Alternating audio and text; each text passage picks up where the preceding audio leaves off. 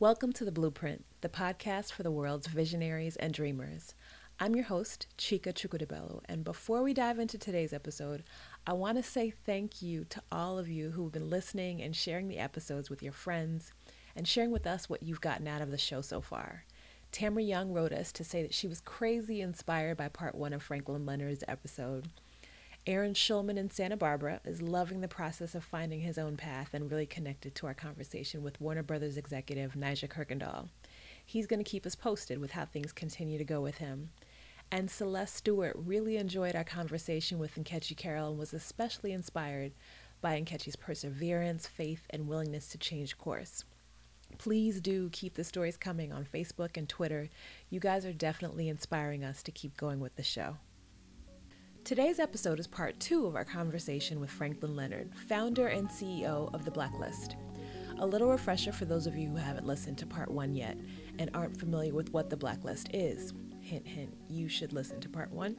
The Blacklist describes itself as the place where movie makers find great screenplays to make and screenplays find movie makers to make them. Its reputation has grown over the last 10 years, so much so that it's now seen as one of the strongest indicators of award season success. When we ended our last episode, Franklin was leaving for Christmas vacation and had just sent out an email to his movie industry friends asking them to send him a list of the best movie scripts they'd read that year. So I was looking for good material to read. I was going on vacation for 2 weeks. I wanted to read some good scripts. I sent an email to 75 of my peers. I think there's a good chance you were one of them. I did? Yeah. The first emails, yeah. And said, look, send me a list of your 10 favorite scripts from this past year that haven't been produced yet, that you read this year and that you loved. And in exchange, I'll send you back the combined list. And that's what I did. And I slapped a quasi-subversive name on it, The Blacklist, and went on vacation and really didn't think anything of it. It was this email that planted the seed for what The Blacklist would become. When he got back from vacation, he got a call from an agent, which is pretty typical for his business. But this particular call let him know that he had something special on his hands. 6 months later, I got a phone call from an agent. I think it was at then William Morris, who was pitching me a movie for Leo. I got that call a lot. Hey, I have this new client, and this is, a really good script, and I think Leo's going to want to be in it. But he ended it in a way that I hadn't heard before, which was, and listen, don't tell anybody, but I have it on really good authority. This is going to be the number 1 script on next year's Blacklist. Yeah. Really? Yeah. And that's funny. And I again, I hadn't put my name on it. It was an open secret amongst my friends that I was the one that had done it, but not everyone knew. Right. And so I was like, really? Like, do you know who created the thing? Like, what's the story? Like, can you give me more information? He was like, look, just I can't tell you anymore, but just trust me. That call let him know he was onto something, and he eventually decided to do the list on an annual basis. In a short amount of time, the list gained prominence in the industry where titans like the director and producer of films like Breaking and Entering, Cold Mountain, and the talented Mr. Ripley were onto it. I ended up going to work for Sydney and Anthony, who were big supporters. I don't think I would have gotten that job. I mean, I think that was the first question they asked me in the interview. Mm-hmm. They were like, wait, we just need to ask, like, you're the guy that started The Blacklist, right? And I was like, oh my God, Sidney Pollack and Anthony Minghella, I know what The Blacklist is. That's crazy. Yeah. So I think I decided to continue to do the annual list on a regular basis. Mm-hmm. But I think the real jump for me was the transition from this thing that I did for a week at the end of every year to this is going to be the basis of my entire life's work and my full-time job, and I'm going to start a business behind it.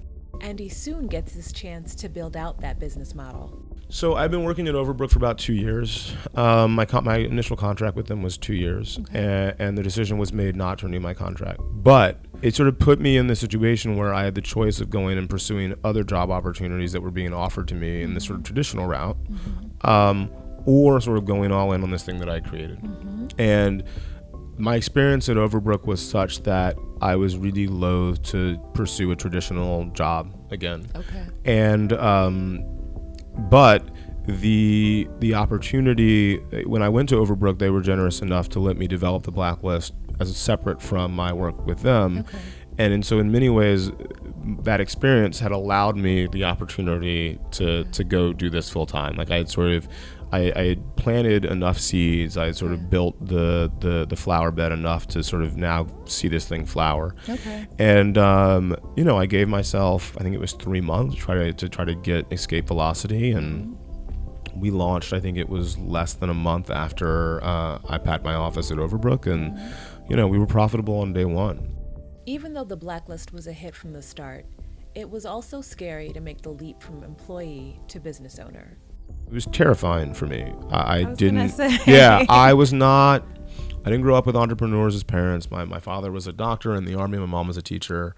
We were well advised to know where our next paycheck was coming from and know how to keep food on the table. And the idea of, sort of getting a running start and jumping off the cliff and figuring that out on the way down, figuring out the parachute on the way down was not really something that I had ever thought I'd do. Right. Like I had a healthy enough ego to think I'd be running something someday, but I just figured I'd be promoted into a job or get hired for something. The idea of creating something from the ground up had literally never occurred to me. So yeah, there were a lot of sleepless nights, a lot of sort of waking up at 6 a.m. without an alarm clock and feeling like, oh God, today's the day it all falls apart. I've just got to start working until I don't feel that way anymore. Oh, wow.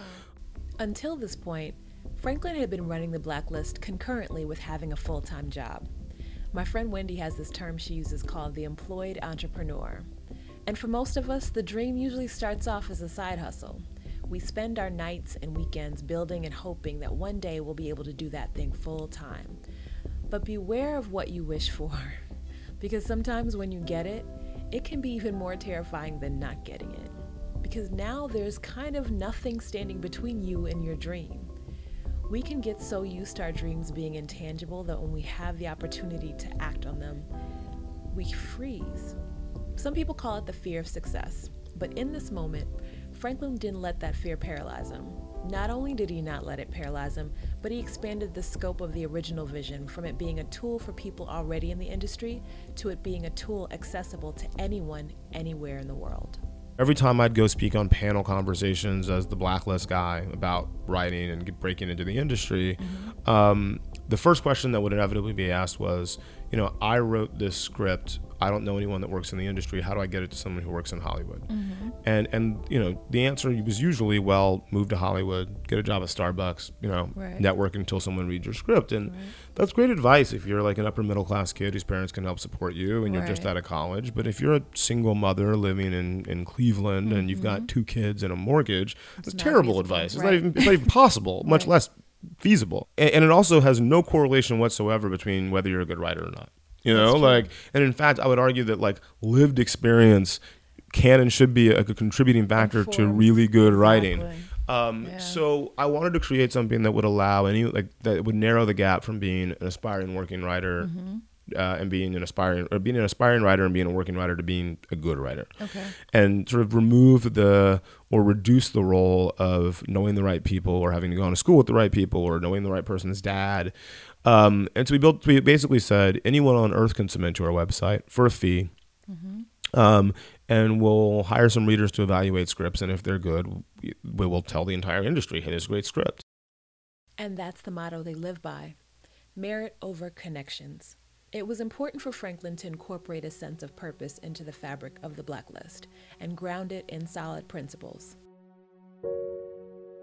I think the other thing that I'm really proud of, honestly, is that, we haven't screwed the blacklist up yet. I think there are a million different ways that we could have, and we're guided by a pretty clear ethical and moral North Star in that we want to be a tide that raises all boats. We want to be an advocate for writers. We want to be a tide that, I think about it as we want to be a tide that raises all boats, but especially the boats of writers and most especially the boats of good writers. And I think that as long as we're doing that, the rest will take care of itself. And I try to view every decision we make through that lens.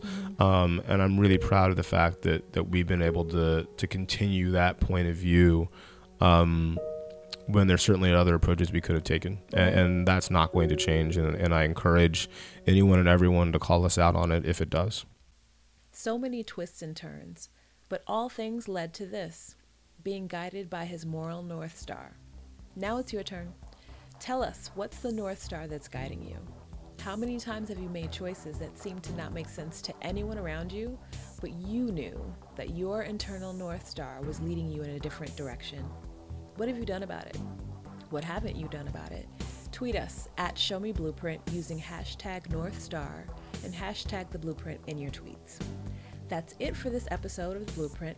From myself, Chika Chukudibelu, and the Blueprint Show producer, Sonata Lee Narcissus, we want to encourage you to keep drafting your blueprint.